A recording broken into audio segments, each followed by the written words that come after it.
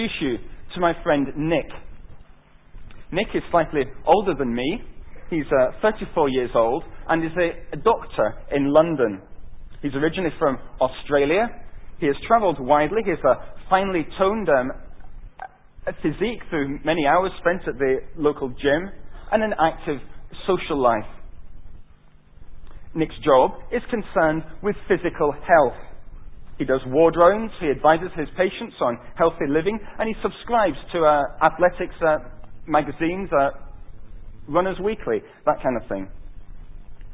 He would list Stephen Covey's The 7 Habits of Highly Effective People as one of the most influential books on his life, and he has a whole shelf full of books on healing, medicine, and popular psychology.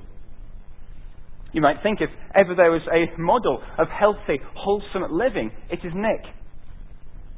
However, he would be the first to admit that he didn't actually feel whole.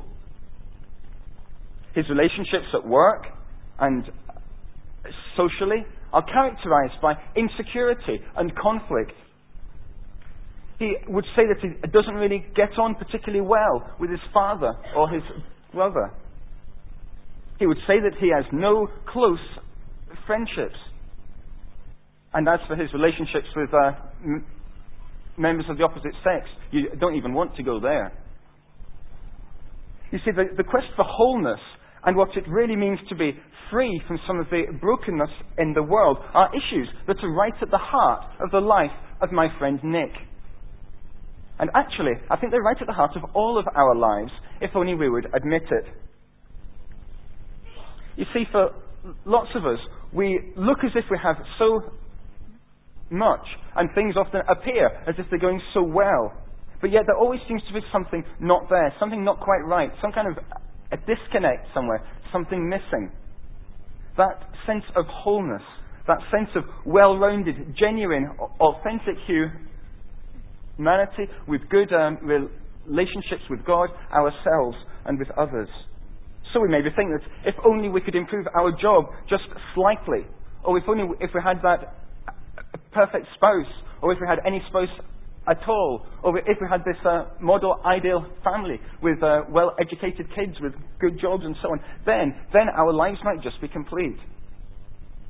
Or maybe we think if we can just stick to our New Year's resolutions and stick to that diet and lose some weight, or like Nick, if we can visit the gym more regularly, then we might feel good. We might feel a lot better about ourselves.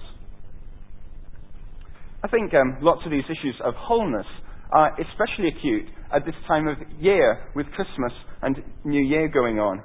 I think often there's so much emphasis on friends and family and feeling warm and fuzzy and good at this time of year, that often all it really does is reminds us of our own aloneness, our own failure in relationships, and our dysfunctionality.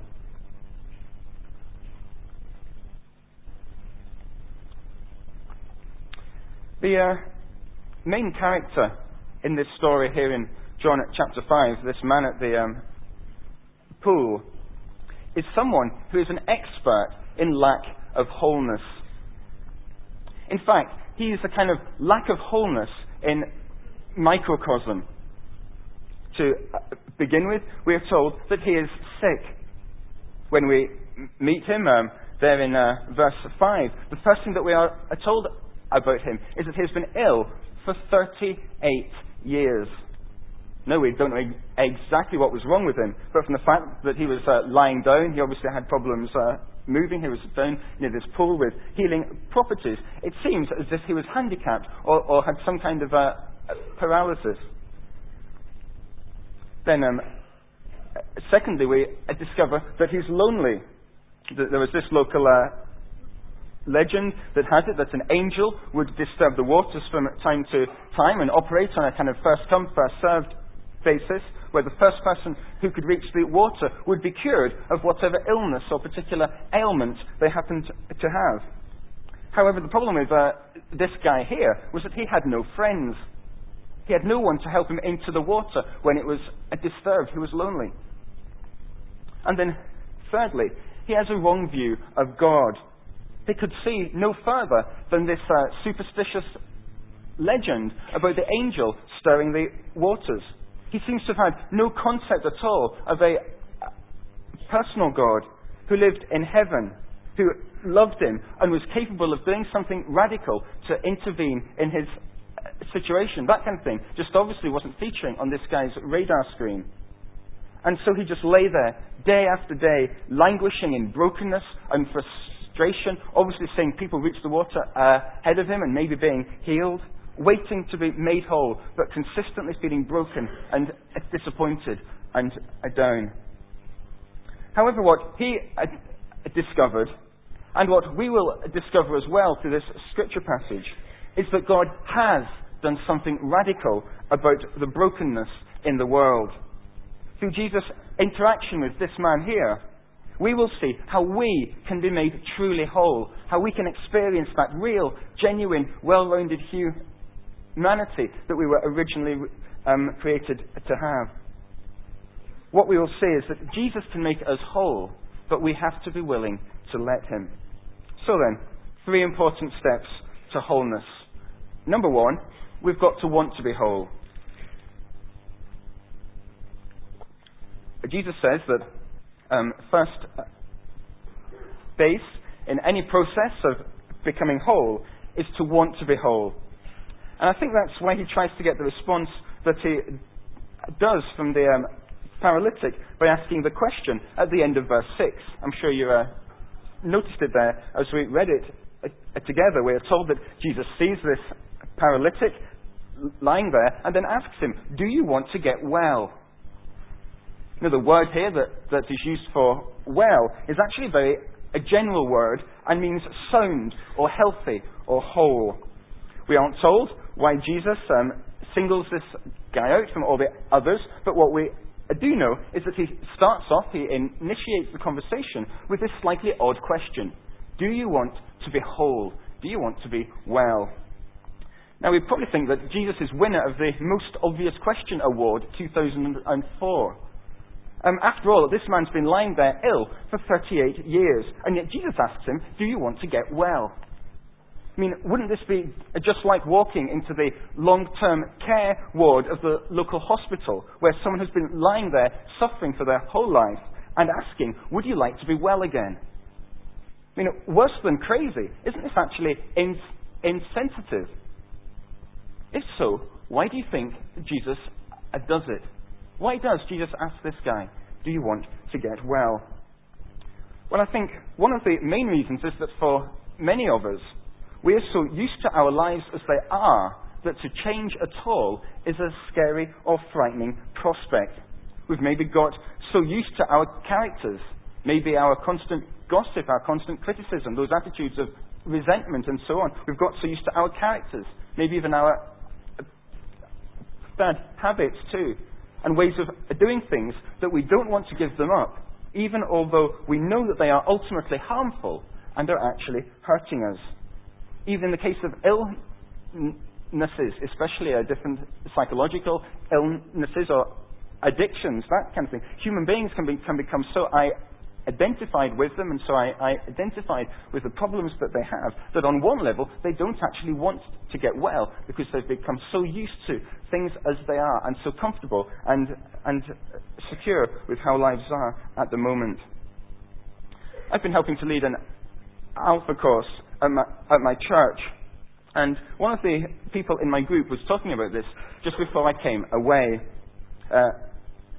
Matthew has just recently become a Christian, and he was sharing with the group how Jesus used to be for him just a dude with sandals in that time-honored North American way, but now he was someone who was real and living and was actually changing his life.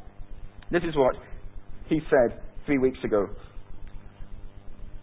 Sometimes I just don't want to get rid of the rubbish in my life. I know it is bad stuff, but I just like it too much. Some of the things I've been doing for so long that I'm not sure I want to give them up. They've become part of what it means to be me, part of my identity. They are so much part of who I am that I'm not even sure that I actually want to change. It's all just too scary. You see, to someone like him, Jesus' question is one of the most relevant and life-changing questions that he faces. Do you want to get well? Are you ready for the difference that I, Jesus, am going to make?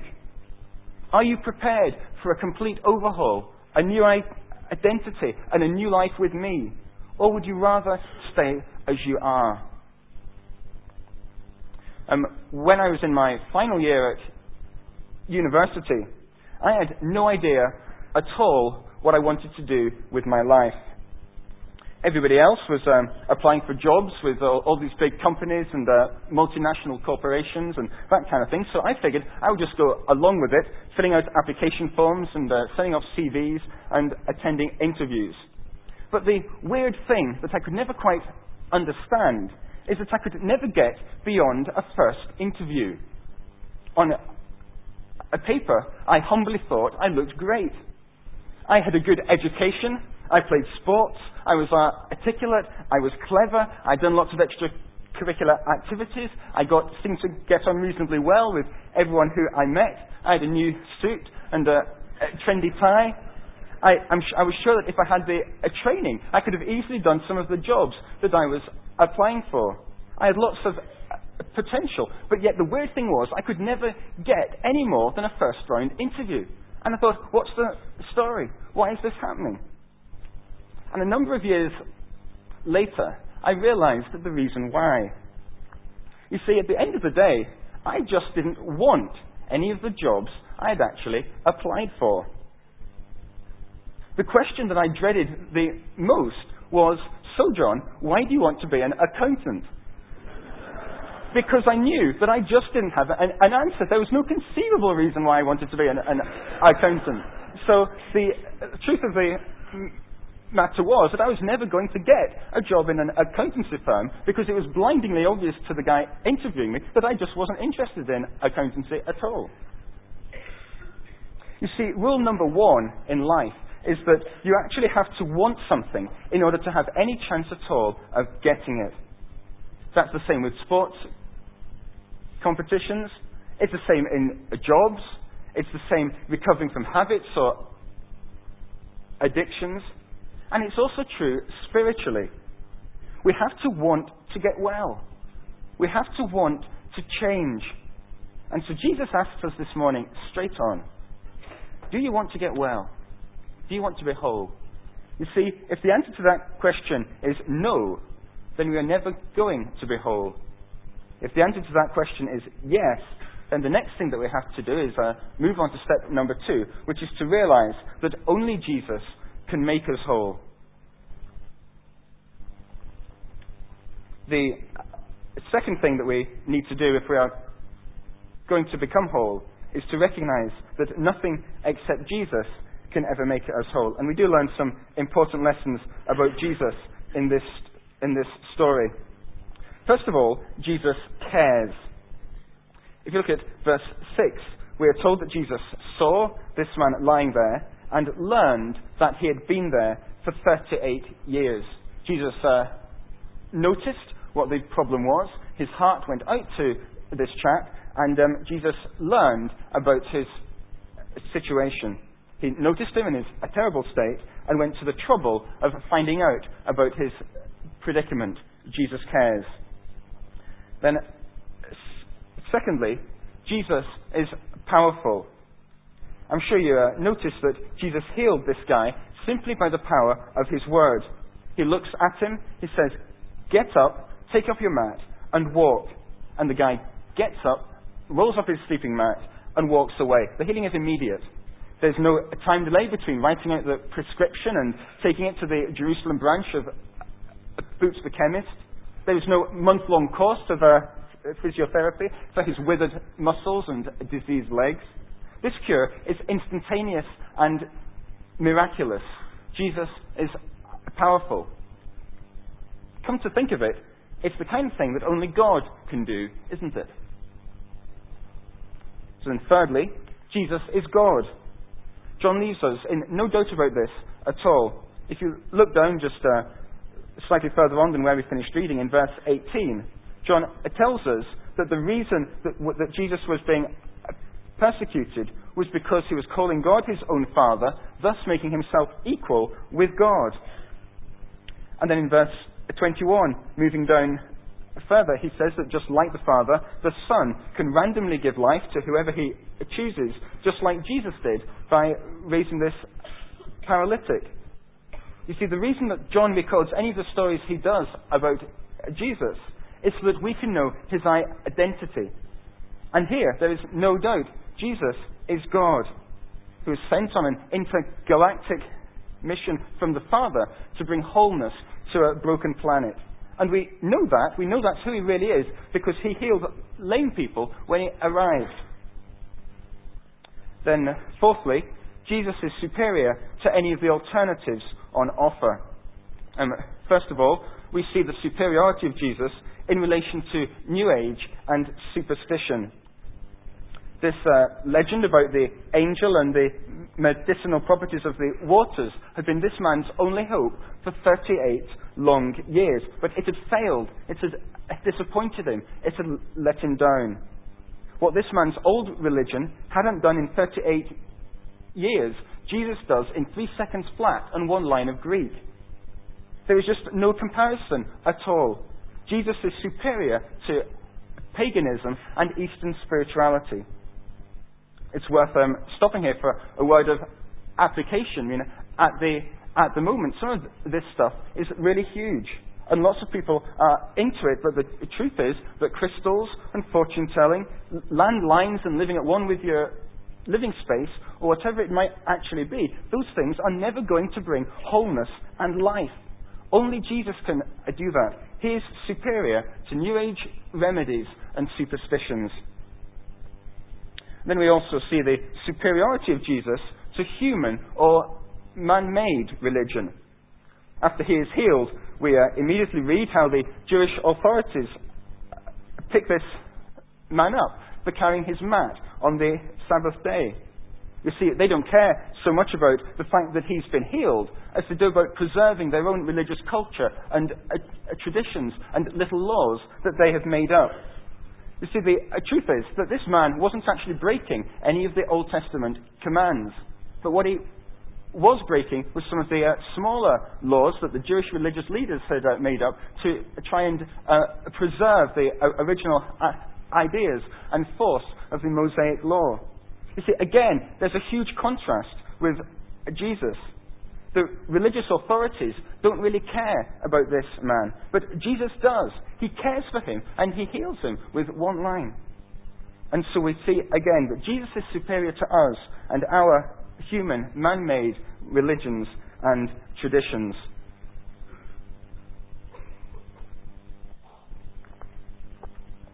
One of the great things about living in the USA is that I get to see films long before they come out over here.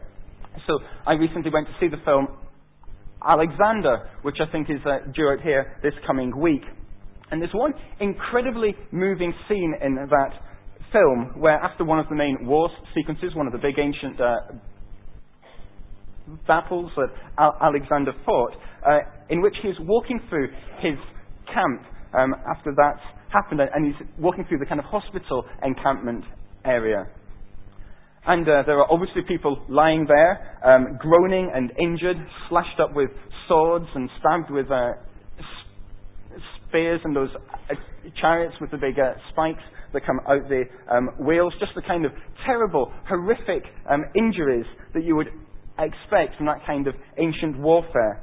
The ground is splattered with blood, and without going into too many details, folk have limbs hanging off, and they're lying there, dying and wounded. And Alexander sees one person there who's injured, and he approaches him and asks him, "Do you feel brave?"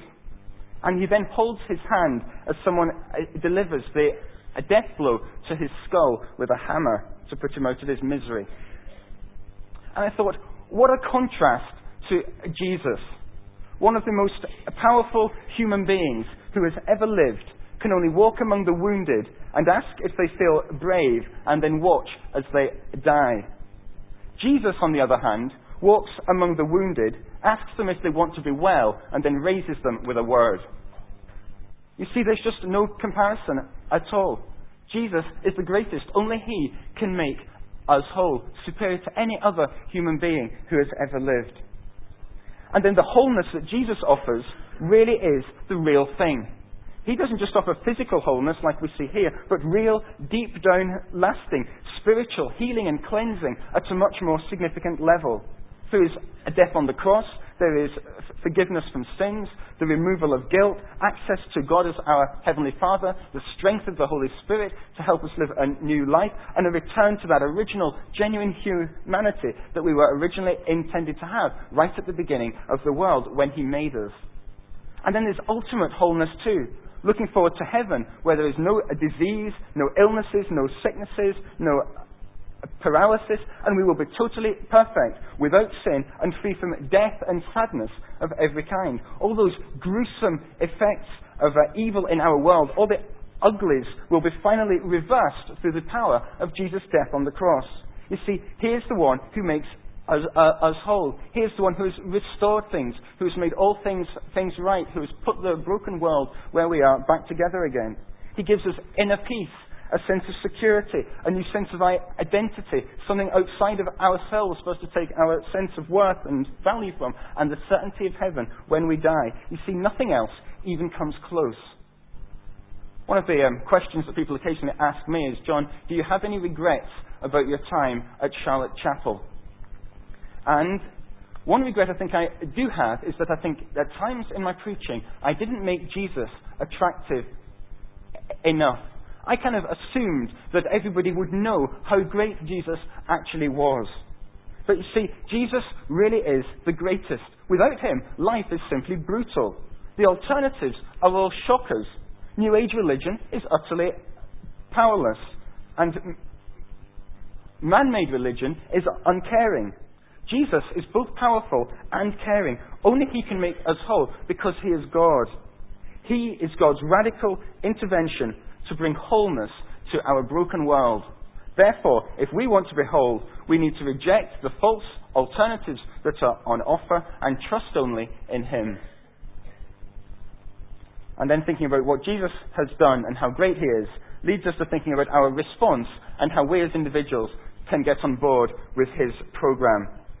And so thirdly, we see not only that we have to want to be whole, nor that only Jesus can make us whole, but also that whole people turn away from sin. So thirdly then, whole people turn away from sin.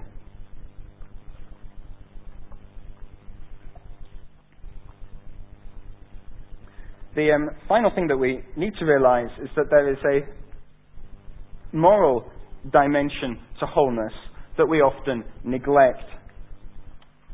Part of what it means to be a whole person is to get rid of the rubbish in our lives. If you look right down at verse 14, we read that later on in the story, Jesus meets the man who He healed again. This time, He finds him in the temple courts, which were not far from the sheep pool where he was originally healed. And Jesus reminds this man that he has been made well, and then tells him to stop sinning or something worse might happen to him. I think this is probably a warning about future judgment. You see, there is actually something worse than being sick for 38 years. And that is being stuck in sin for 38 years. And Jesus says that if this man doesn't get that sorted out, then he will be in far more trouble long term than when he started. You see, this man is now physically well, but yet that is not real wholeness. You see, the truth is, you can be fit enough to run the New York Marathon and yet still not be whole. You see, real, authentic, genuine wholeness involves turning away from sin and starting to live a new life with Jesus Christ. Actually, without Jesus Christ and without a relationship with God, it is not physically possible to be whole. It just doesn't work. If this man doesn't enter into that wholeness, new life with Jesus, then he doesn't really have any wholeness at all. We can never be truly whole until we turn away from sin and get rid of the rubbish in our lives. There's a well-known story in England about a lady who lived on the street in London pushing around a trolley filled with plastic bags full of rubbish, empty Coke cans, crisp packets, things for recycling, that kind of thing. She wasn't even a particularly nice lady. She was homeless, and she would ask for money and then be rude and abusive to anyone who wouldn't give it to her. As a result, most of the other people didn't like her all that much, and when they were walking down the street, used to keep their distance from her. One day, however, she died, and the local minister had to take her funeral. At first, he wasn't expecting many people there. After all, who would come to the funeral of an old homeless lady who had been rude her whole life long? But when the actual funeral happened, he was astounded and surprised to see lots and lots of people turn out. There were relatives there from Australia and the USA, and all kinds of people from London as well. You see, the thing was that this lady had inherited an enormous sum of money only a few years previously. She actually had a flat in Kensington in central London, several grand masters by famous artists, and a whole lot of money in the bank, well over £1 million. The minister finally summoned up the courage to ask one of the people at the funeral, why did she live on the street when she had inherited so much? Why did she choose to live pushing that trolley filled with rubbish when she had inherited so much? The answer that he received was that she just didn't want to leave the way of life that she knew. She just didn't want to leave the way of life that she knew. And you know, that is so like us. We have this amazing inheritance stored up for us. Jesus has brought us forgiveness and the hope of heaven and a new life now. Millions upon millions of pounds in the bank. And yet we prefer to live with the stinking bags of garbage and a life on the street rather than enter into our inheritance. We have all these great things, but yet we just refuse to leave the dirt in our life behind, simply because we don't want to get rid of the sinful life and those ugly character traits that we've become so accustomed to. You see, when Jesus says to stop sinning here, I don't think he has a specific individual sin in mind that this man had committed. Rather, I think he's telling us generally to stop leading the kind of life that's characterized and ruled and governed by sin, and to start living a life where he is in control instead. So this means that the command to stop sinning will mean something different probably for each of us here. I guess for some it could be a life of backbiting or character assassination that we have to give up on. For others it might simply be living our life our own way and ignoring God and doing our own thing. Maybe cheating or lying. Sexual ethics are included too. I once spoke to someone about Jesus and he said, John, I hear what you're saying about Jesus and I know that he died for me, but at the end of the day, I just want to keep on sleeping with my girlfriend. Jesus says, stop sinning. Stop sinning or something worse will happen to you. And so he pleads with us all, get rid of the rubbish in your life. Not only is it unpleasant, it is hurting you and destroying you. Why do you want to hold on to it any longer? Let the stuff go. Anything that Jesus, want you to give up, it's for your own good. It's because that stuff's hurting you. You've got a beautiful flat in the middle of town. You've got money in the bank and a great inheritance. Come and live with me. Get rid of the garbage. Get rid of the rubbish and start asking me to run your life instead. So then, we've seen three things that we need to do if we are going to be a whole people. We have to want to be whole. We have to realize that only Jesus can make us whole. And we must turn our backs on sin and start to go Jesus' way instead. The message of this passage for us is that Jesus can make us whole, but we must be willing to let him. Jesus can make us whole, but we must ask him to come in. We must allow him into our lives. As far as we know, this man in the story never did get whole. In fact, according to the last verse that we read, verse 15, the very first thing he did was alert the authorities to the fact that Jesus had made him well, which is really surefire evidence that he hadn't truly understood who Jesus was or what Jesus was saying and talking about. And so the question is for us, what about us? What will we do? Are we willing to be made whole? Are we willing to recognize and acknowledge that only Jesus can bring true wholeness to our lives? Are we willing to get rid of the rubbish from our lives and trust Jesus to make us into whole people and fully integrated human beings? My friend Nick, who we started with, has answered yes to those questions. Like all of us, he has a long way to go, but he is on the road and moving forwards with Jesus. Jesus can make us whole. The question is, are we willing to let him? Why not start 2005, not with yet another set of failed resolutions, but by asking Jesus to come and heal you, to come into your life and bring the wholeness and healing and integrity that only he can bring. Jesus can make us whole. Are you willing to let him? Let's pray.